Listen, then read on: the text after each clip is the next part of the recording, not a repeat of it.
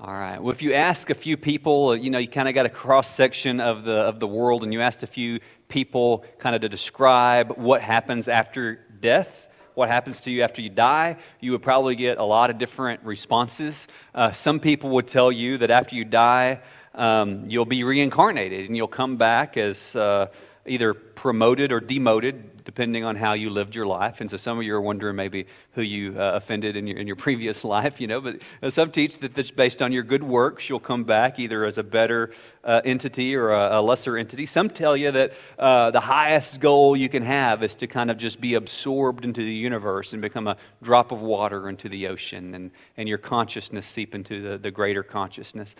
Some say that there's nothing after death. There's no hope beyond death. There's just black. There's just darkness, and so you better get whatever you can get, take whatever you can take in this life, because this is as good as it gets. And so you would think that Christians, if you just gathered Christians together and we're reading the same Bible, you would think that you would get kind of a standard response among Christians for what happens after you die. But the reality is, Christians seem just as confused about life after death as everybody else. And so a few years ago, Maria Shriver, ex-wife of Arnold Schwarzenegger, wrote a book for children called What's Heaven? And I think Maria Shriver's views on heaven probably sum up a lot of what Western Christians kind of believe about heaven. And she says, heaven is something you believe in, a beautiful place where you can sit on soft clouds and talk to other people who are there. If you're good throughout your life, then you get to go to heaven. And so you hear that. It's a works-based approach. You do good things, good people go to heaven. And of course, we define good on our own terms. Somebody that's good and moral and upright, as we define it, of course, they're going to go to this place called heaven where it's all butterflies and everybody's sitting on a cloud and all these things. And Maria Shriver's story, this young girl whose great-grandmother has passed, she says to her great-grandmother, I want you to know that even though you're no longer here, your spirit will always be alive in me. And so maybe you go to Christian funerals sometimes and you hear things like, well, God needed another angel, and so he took this person to be his angel. And biblically, humans don't become angels. That's not something that happens. That's not a thing, but it's something that gets said a lot, okay? You might hear something like, oh, they're not really gone. They're right here with us. But where are they then, okay? And so what does happen to us after we die? What is our hope, and what difference does it make? We might say, well, what difference does it make what happens to us after we die? And the reality is, an understanding of our destination greatly impacts the path that we take to get to that destination. So if we know where we're going, that affects how we get there. And so it's important that we have a clear picture of what our biblical hope is. I hope that at the end of this message, you'll have hopefully a clarified vision of what happens to us after we die based on Scripture, okay? And so a lot of our ideas about death and beyond don't come from Scripture. They just kind of come from what we would like to be the case. And so I'm going to do my best to share God's Word with you today. So what does God's Word say about death? What does God's Word say about life after death? What does God's Word say about our ultimate hope? Now, obviously, we're not going to be able to fit everything in the next few minutes, but we'll just do the best we can. And then what difference does that make for the way we live our lives Sunday through Saturday in the here and now? And so in Daniel 12, at the end of the book, Daniel's going to close and he's going to talk about this resurrection. He says that there's going to become this time at the end when there's going to be a resurrection day, and some will be raised to eternal life. Others will be raised to shame and contempt. And he says that the wise will shine like the stars in the heaven. And so it just got me to thinking, wise and shine and give God the glory, And so the wise will shine like the stars, and those who pointed others to righteousness will shine like the skies. And so taking Daniel's idea of wisdom, we want to ask, how does a wise person live as we see, truth from Daniel 10, 11, and 12. And what I'd like for you to hear today is that the wise live today in light of Resurrection Day. The resurrection of Jesus Christ is the fundamental event of history. And it anticipates this event that's coming at the end of time as we know it, the climax, where everything's headed, where everyone will be raised. Everyone will be resurrected, and some will go on to live on in eternal life forever, and some will, Daniel says, go to shame and contempt. And the wise live today in light of Resurrection Day. All right, and so let's kind of set this passage up. The setting of Daniel 10, 11, and 12 is this is the last bit of visionary material that Daniel receives. And this vision that Daniel receives really builds on and completes and climaxes all of the other visions that Daniel has received. So just a quick overview. You might remember from Daniel 2, Daniel had a vision. I'm so thankful that we remember that. He had a vision. Actually, Nebuchadnezzar had a vision. Yeah, you caught me. Nebuchadnezzar had a vision in Daniel 2, and it was of those statues that represented human kingdoms. And then he saw this stone that was cut without hands, and that stone came and it crushed the statue, and that stone ended up turning into a mountain that filled the whole world, and that was a picture of God's kingdom ruling over all human empires, human kingdoms, and God's kingdom filling this world. And then there was a similar vision in Daniel 7 where Daniel saw all these beasts, and they were oppressive, and they were unjust, and they were scary, and the fourth one was worse than all of them, and somehow the Son of Man figure overcomes the beast and is exalted to the right hand of the Ancient of Days, and somehow exalts all the saints of the people of the Most High along with him, and they go from being suffering under the beast to being overcomers over the beast. And then in Daniel 9, there's this 70 weeks that we talked about last Sunday, 70 times 7, where there's this period of suffering, and then the end comes, and somehow there's atonement for sin that's brought about by the suffering of this Messiah, and somehow this Messiah figure is going to overcome this end-time enemy of God's people. And then we take Daniel 10 through 12, and we're going to hear about the same stuff. We're going to hear about events that are going to unfold in the next few centuries after Daniel's life, all the way down to the end of time, and how the Lord wins, and how God is guiding history towards this very good, very wonderful climax that we get the word here in Daniel 12. That climax is resurrection. Okay. So here's Daniel at the end of his life. Daniel began with this teenage boy being torn away from his home in Jerusalem and being taken to Babylon as an exile. Now here we are 70 years later, and Daniel's an old man. And some of his people, this is the third year of King Cyrus' reign, so it's about 536 BC, and some of his people have already returned home to Jerusalem. They've already gone back and they've started rebuilding. But Daniel's sitting here, he's chosen for whatever reason to stay in Babylon. And I think part of what's going on here is he's looking around and he's thinking, surely a few of us going back to Jerusalem to rebuild some broken down walls and a broken down temple, surely the prophetic promises had more of a fulfillment than this. Surely there was more. And what he's going to see is that return from exile is really a picture of and a glimpse of and a foretaste of this even better, this even greater, this even truer deliverance that's to come. And that's what he's going to call Resurrection Day. And so the wise live today in light of Resurrection Day. And so the first thing I'd like for us to see in chapter 10 is that wise people recognize the reality of spiritual warfare. Wise people recognize the reality of spiritual warfare. We're in between today and Resurrection Day, there's conflict. You and I live in a world that's at war.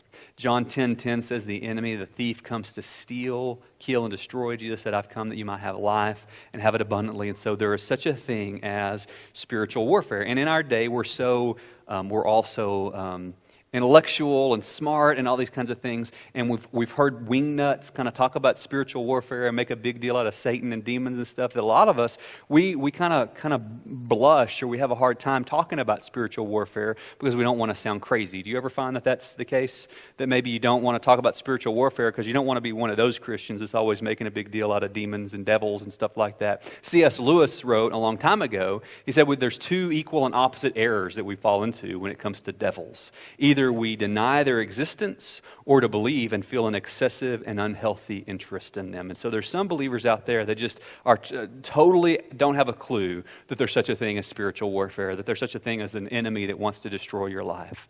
And then there's other believers out there that are so caught up in the idea of the evil one and the devil and demons that they're thinking more about demons than they are about Jesus. And they're seeing a demon behind every bush and around every corner. And I like the way Chip Ingram puts it. He says, the devil isn't the explanation for everything, but he can twist anything. Okay, so he doesn't have so much power that he causes all these events in your life, but he can take anything that happens and run with it and twist it and distort it. Okay, so there is such a thing as spiritual warfare. How does that play out in Daniel 10? Well, Daniel sets the stage for us, chapter 10, verse 1. In the 3rd year of Cyrus, king of Persia, a word was revealed to Daniel, who was named Belteshazzar, and the word was true. And it was a great conflict, and he understood the word and had understanding of the vision. So Daniel gets this vision, this word, that there's going to be this great conflict. And the conflicts he's been hearing about have been conflicts between empires and human kingdoms. But what we're going to see is behind all those earthly visible conflicts, there's spiritual conflicts. So he says, I was mourning, verse 2, I was mourning for 3 weeks. I ate no delicacies, no meat, no wine entered my mouth, nor did I anoint myself at all for the full 3 weeks. So Daniel is praying and persevering in prayer for 21 days. Anybody ever pray for 21 seconds and wonder why God hasn't answered your prayers lately? And Daniel's sitting here, he's fasting for 21 days. He's praying for 21 days. He hasn't anointed himself for 21 days, and his roommates are like, dude, you can go ahead and anoint yourself now, man. It's been long enough, but he's going to stay with this, okay? He's persisting here. And what happens later is really interesting. He has this great vision, verse 5. I lifted up my eyes and looked, and behold, there was a man clothed in linen, with a belt of fine gold from Uphaz about his waist. His body was like beryl, his face was like the appearance of lightning, his eyes like flaming torches, his arms were like, and legs were like the gleam of burnished bronze. The sound of his words was like the sound of a multitude. So he gets this vision of this incredible heavenly being. Some say this is a picture of Jesus before his incarnation. Others say this is an angel. Whoever it is, this is a heavenly being. And Daniel sees this guy, and he's amazed, and he falls down. All the strength that sat from his body, he just falls down on his face, and this heavenly being comes over to him and says in verse 10, a hand touched me and set me trembling on my hands and knees, and he said to me, O Daniel, man greatly loved, understand the words that I speak to you. Stand upright, for now I've been sent to you. And when he had spoken this word to me, I stood up trembling. He said to me, fear not, Daniel, for from the first day that you set your heart to understand and you humbled yourself before your God, your words have been heard, and I have come because of your words. The prince of the kingdom of Persia withstood me for 21 days, but Michael, one of the chief princes, came to help me, for I was left there with the kings of Persia, and came to make you understand what is to happen to your people in the latter days, for the vision is for the year, is for what is yet to come. What in the world did we just read? Okay, and so this heavenly being comes to Daniel and says, hey, I was dispatched to you from the moment you started praying 21 days ago. But on my way, I got tangled up with the prince of Persia. Who is the prince of Persia? Apparently, from the context here, this is a phrase for like this ruling like demonic power over this geographical region of Persia. And he says, I was hemmed up fighting this demon, this devil, but then Michael, we know Michael's an archangel. Michael came and he helped me, and we both fought the guy, and now I've just now made my way to you. And so what Daniel is receiving here in visionary form is that he's hearing from a heavenly messenger that God sent his answer to you 21 days ago. And all this 21 days you've been praying, there's been a fight going on in heaven that you couldn't see and that you didn't know about. And this clues us in to a couple of things. That behind all visible conflicts on earth, whether that's between nations, or whether it's between husband and wife on a Sunday morning getting ready for church. Anybody have some of that going on this morning? Whether that's between you and your kids. Behind all those conflicts that we can see, there are dark spiritual forces at play. Our prayers affect how that conflict is going, and our prayers are affected by how that conflict is going. There's even high-ranking angelic beings and demonic beings that kind of have say-so over certain geographical areas. And so maybe you've noticed that certain parts of the world, maybe let's just take our town. Maybe we've noticed that kind of certain things keep happening generationally over and over and over again. And some of that we can turn around by doing good works and by doing nice things and letting our light shine. But some things, Jesus said some demons only come out by prayer and fasting. Sometimes there's a spiritual warfare component to stuff that we see playing out in our lives. And we don't want to get goofy with this, but we have to acknowledge that there's such a thing as evil. And some of the struggles even you go through individually, the struggle I've been walking through for the past few months or year, there's a spiritual component to that. Yeah, there's an emotional component. There's a physical component. But there's also a spiritual component that there's an enemy that knows my weakness, who started ringing that bell, who started hammering on that weakness, and he knows yours, okay? And so let's not underestimate evil, but let's also not underestimate the authority of the risen Christ, okay? And so evil's real. Evil's out to kill, steal, and destroy. But here's the other thing. Jesus is risen. Jesus is alive. Jesus has overcome all spirits and powers and principalities and powers. And you have the authority by the risen Christ to do battle. And one of the biggest ways we do battle is in prayer. So you're wondering, like, why don't I want to read the Bible? Well, I guess I'm just not feeling it today. What if there's somebody that doesn't want you to read God's Word? Man, I wonder why I'm so angry all the time. What if there's something at work on your emotions? Well, I just don't know why I just don't feel like being a Christian right now. Well, what if there's a spiritual battle? And it's going to take spiritual resources to get through that. So in Ephesians 6, Paul tells us, and it's a great passage, read it, memorize it, think about it. He says, we're in a battle, people, and the battle isn't against flesh and blood. It's not your spouse. It's not your kid. It's not your parents. It's not your neighbor. It's not your coworker. It's not that person in your Sunday school class. It's spirits and principalities and dark forces. So he says, gird up, man, and remind yourself of the truth and hang on to faith and study God's word, the sword of your spirit. Clothe your mind with the helmet of salvation. Take the sword of the Spirit, praying always, he says.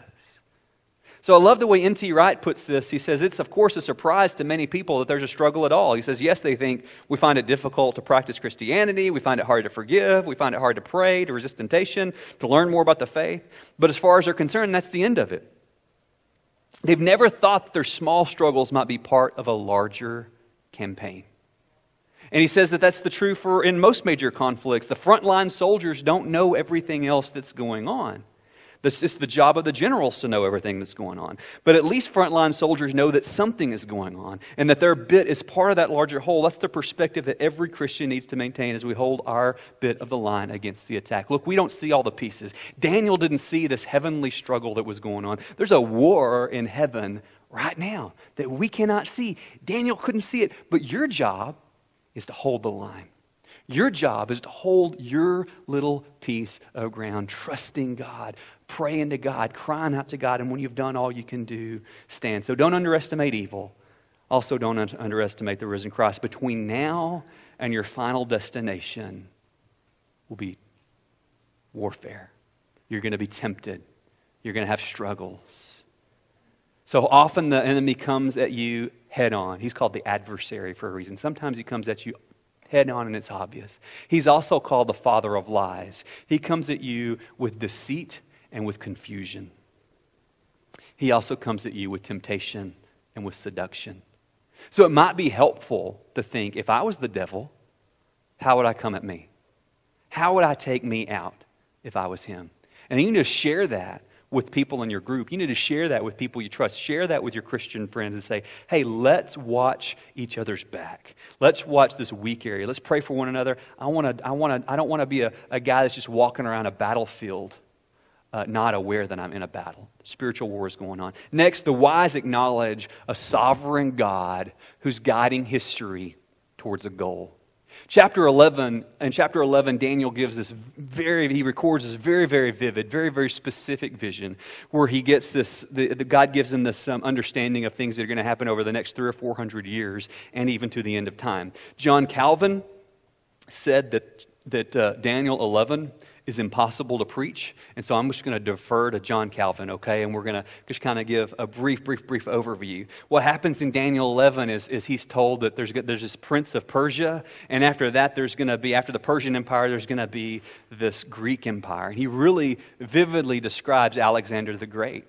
And then he describes how Alexander the Great from Greece, his kingdom is broken up into 4 pieces. And then Daniel focuses on the pieces that really affect Israel the most. His vision, he hears about this northern king and the southern king. The northern king would have been the Seleucid kingdom based out of Syria. The southern king would have been the Ptolemies based out of Egypt. And he talks about their wars with one another and how Israel's just kind of trapped in the middle between those two. But then Daniel's told by this heavenly being that there's going to be this there's going to be this king of the north who's going to be worse than everybody else, and he's going to oppress God's people, and he's going to defile the temple. And if you were living in around 165 BC, you would have had no doubt that the king that Daniel was told about was this guy named Antiochus Epiphanes, who claimed himself to be God in the flesh, and who wanted to sacrifice a pig in the altar and the temple, and who wanted to desecrate the temple, and the Jews weren't having it, and they rose up against him. And then if you were living in the first century, you would have said, no, this guy is this,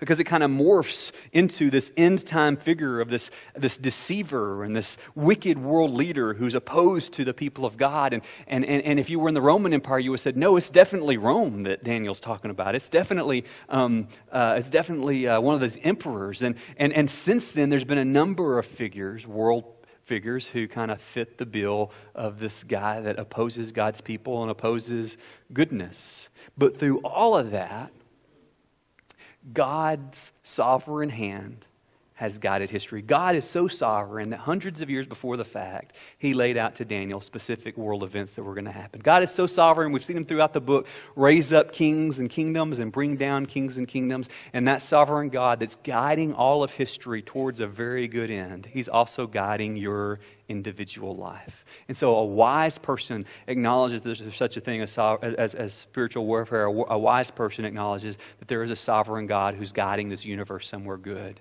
And he's guiding my life as well. And then next, the wise focus on what is real. So there's this picture in Daniel 11, the latter part of Daniel 11, of this end-time wicked ruler. And in the New Testament, that guy's called the Antichrist. And a lot of ink has been spilled over the years, over thousands of years. Every generation thinks they know who that Antichrist is. And part of the reason is because there's these kind of figures that crop up all the time, because human kingdoms are bent towards becoming beasts, like we've already seen in Daniel. In my childhood, there was no shortage of discussion and reading all these things about who's the Antichrist. And eventually there will be a final Antichrist, right? But John in the New Testament tells us that many Antichrists have come. But there's a lot of people that I've met and that I've known that say, man, I'm taking imagery from the book of Revelation. They say, I'm not going to get a 666 put on my head. I'm not going to get a microchip in my hand. I'm not going to do it because Revelation talks about the mark of the beast on our head and hands. And so there's a lot of people I know that would never put a 666 on their head, but that doesn't mean they know Jesus, okay? And so probably the devil is a little more clever than to come at you and say, hey, let's write a 666 on you. This is symbolic language. What do we do with our heads? Some of us think with our heads, right? And so having this mark of the beast on our head would be a way of saying, you think like the beast. Having a mark of the beast on our hand would be you act and treat one another like a beast. And so the question Revelation poses for us is, do I think like a beast? Do I live like the beast? Or do I think like the lamb and do I live like the lamb? That's a hard question. That's a challenging question, okay? And that's really a more important question. And so your job isn't to figure out who the Antichrist is and make the Antichrist known. Your job is to figure out who Jesus is and make Jesus known. That's our job. And if you spend your time with the real thing, you're not going to be fooled by any kind of counterfeit. If you spend your time with the real deal, the genuine article, if you spend your time with Jesus himself, if you root your life in God's word, you're not going to be fooled by any kind of imposter. And so the privileges that we have is we can choose. There's people saying, man, when that day comes, I'm not going to get any kind of 666 on my head, but they're living life on their own terms right now. Already got a 666 on their head and they don't even know it. We get to choose now who we will serve. We can serve the lamb or we can serve the beast. All right? And we get to choose now. And finally, the wise understand that everybody spends eternity somewhere. Chapter 12. Everybody spends eternity somewhere. Daniel 12. At that time shall arise Michael. So Michael apparently is this archangel that's assigned to protecting and battling for the people of God. The great prince who has charge of your people. And there will be a time of trouble such as has never been since there was a nation until that time. And so some people are looking for the specific 3.5-year period or 7-year period of tribulation kind of at the end of history. And others, myself included, view the whole church age. I view the whole church age as being that final week, that final 70th week we saw in Daniel 9. The whole church age since the resurrection of Jesus being the end times. And so Paul talks about, he uses the image of the world is in labor pains. And I've never given birth to a child. I know that's a surprise to to us, but it's never happened. But I've witnessed it a few times, and I tried to walk on eggshells in the first service. I don't think I said anything wrong, but ladies, correct me if I'm wrong on anything here. Like labor is from the time your water breaks forward, that's all labor, right? And it's all painful, but it gets worse towards the end. Am I right so far? Am I getting this right? I think, and it gets worse towards the end, and then eventually this child is born, and there's this beautiful, joyful moment. And so it's not by accident that Paul says the whole creation is in the pains of childbirth until now.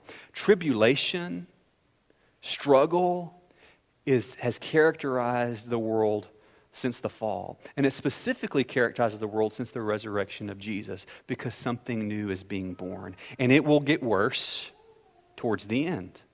And the closer you get to the end, the more the labor pains hurt, and then something new and good and beautiful is born. Okay? Many of those, verse 2, who sleep in the dust of the earth will awake, some to everlasting life, and some to shame and everlasting contempt. So he says there's two destinations. Some are going to be risen to everlasting life, some to everlasting shame and contempt.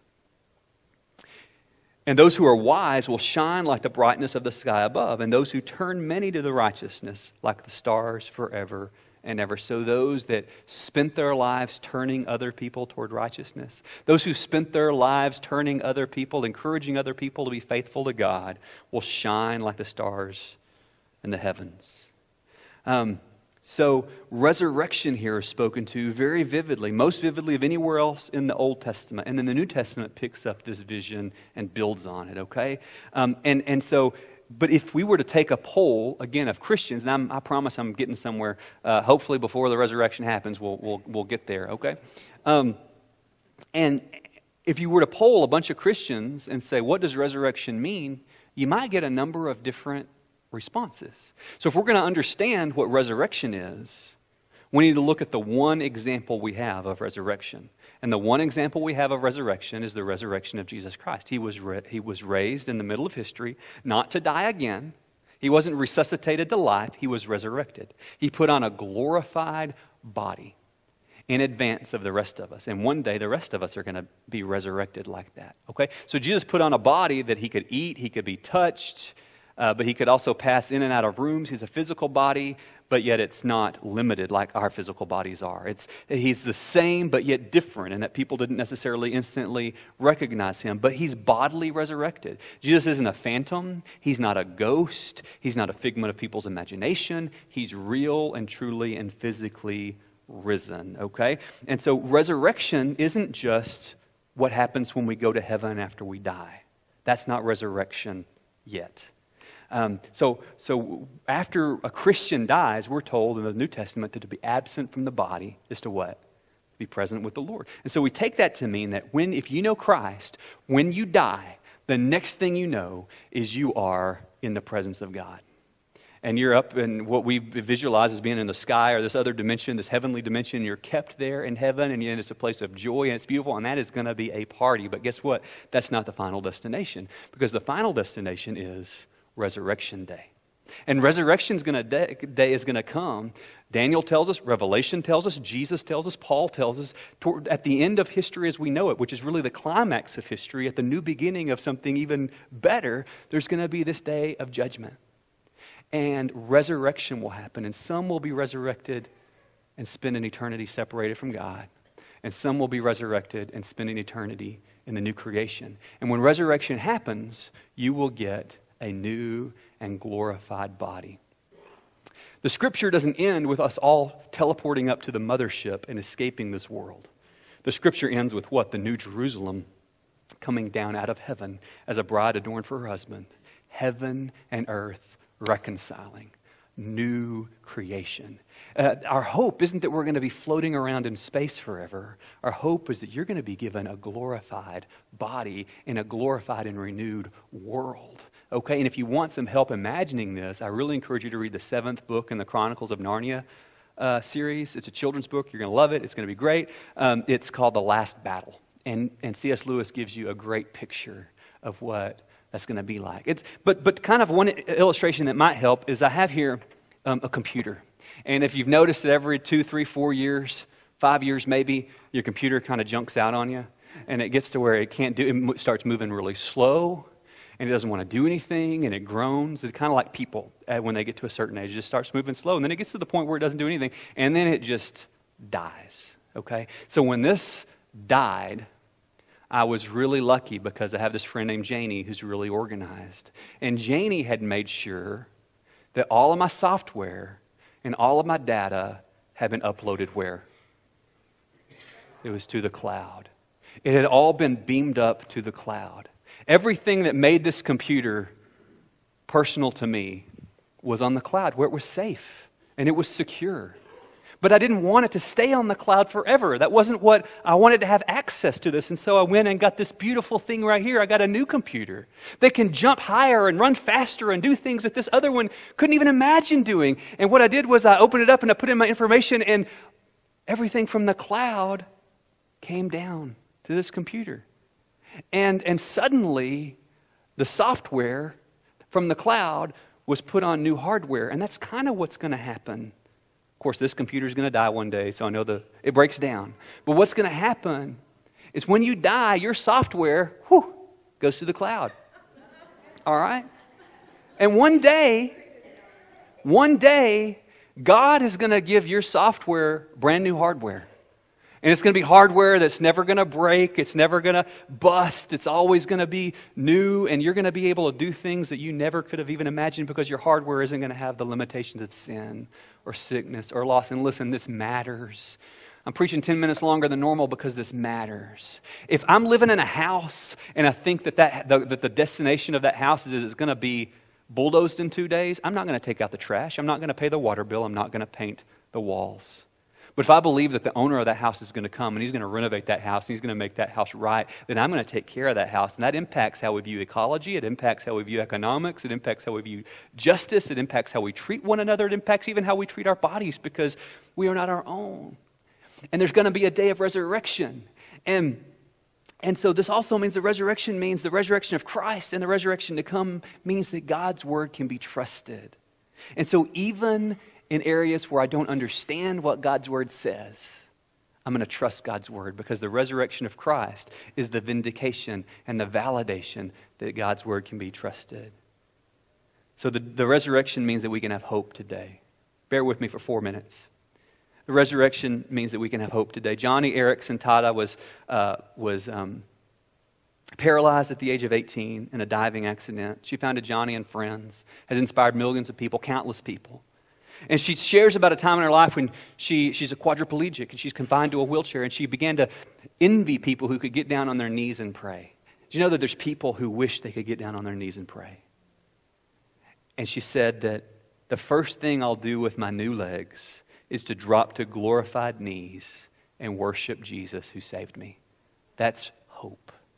It doesn't mean that our suffering now doesn't matter, but it means, like Paul said in Romans 8, that the sufferings of this present time are not worthy to be compared to the glory that is to be revealed in us.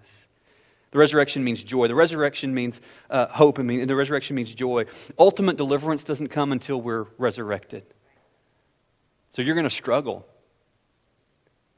But joy is as near as calling out the name of Jesus. You can call out the name of the risen Lord right now, and you can experience joy.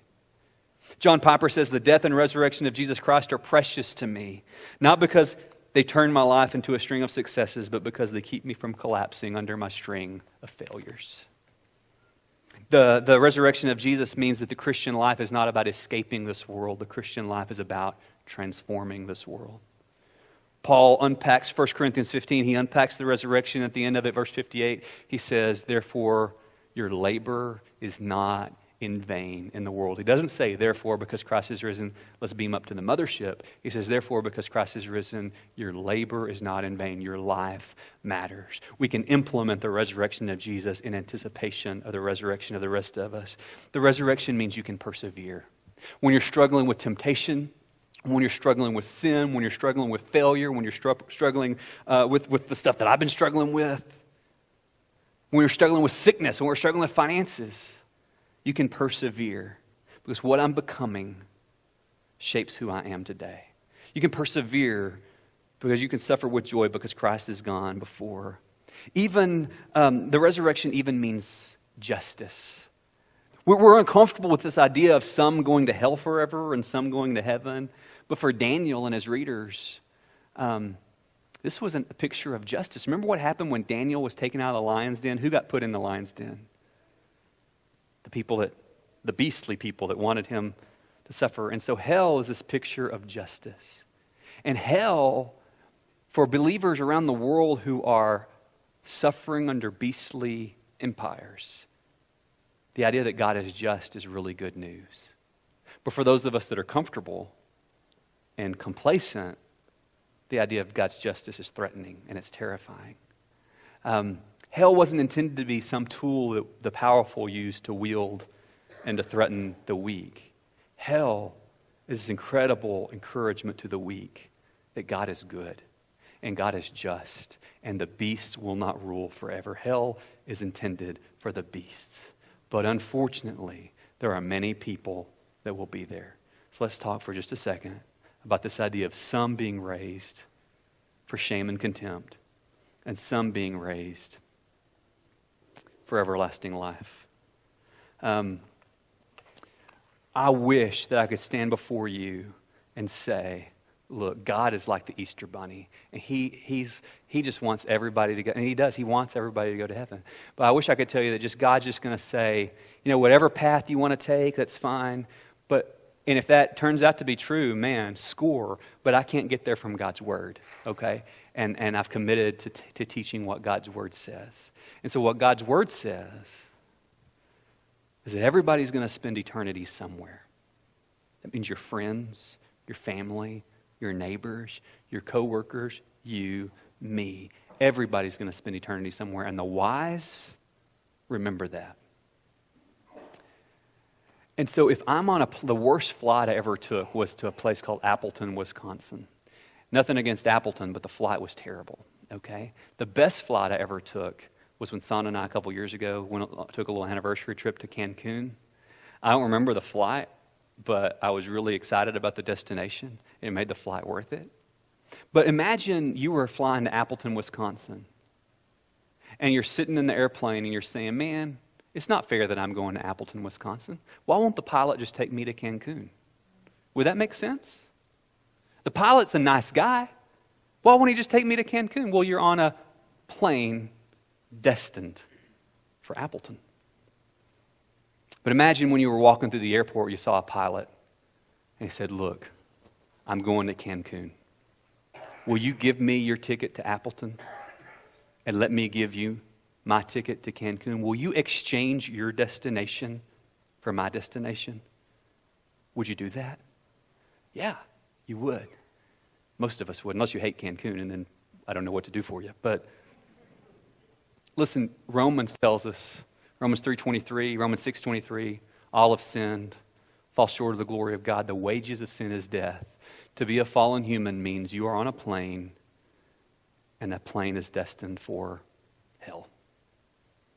Those that don't know Jesus are on a plane, and that plane is going somewhere. It's destined somewhere. It's destined for hell because we're fallen. But the captain of the plane is in the airport lobby, and for whoever will trust him, he's saying, let me take your ticket and let me give you my ticket. Let me exchange your destination for mine. It sounds more than fair, doesn't it? But we can't get on the plane to Appleton and then complain that it's going to Appleton, okay? Get off the plane you're on. By faith, commit your life to the one who's got the tickets in his hand, and then his destiny becomes your destiny. It's the beauty of the gospel, is that Jesus went where you and I deserved to go, the cross, so that you and me could go where he deserved to go, Cancun, or new creation, right? So I want you to think, as the band comes up, does that sound like a good offer? To take the tickets to where my life is heading, to my destination, and exchange those for Jesus' destination. Have I done that? Have I placed my trust in Jesus? Have I committed my life to him? Where am I going to be resurrected to? Shame and contempt, or life everlasting? What's your next step? Is it to trust Christ? Is it to follow Him in baptism? Is it to join our church family? Let's stand together.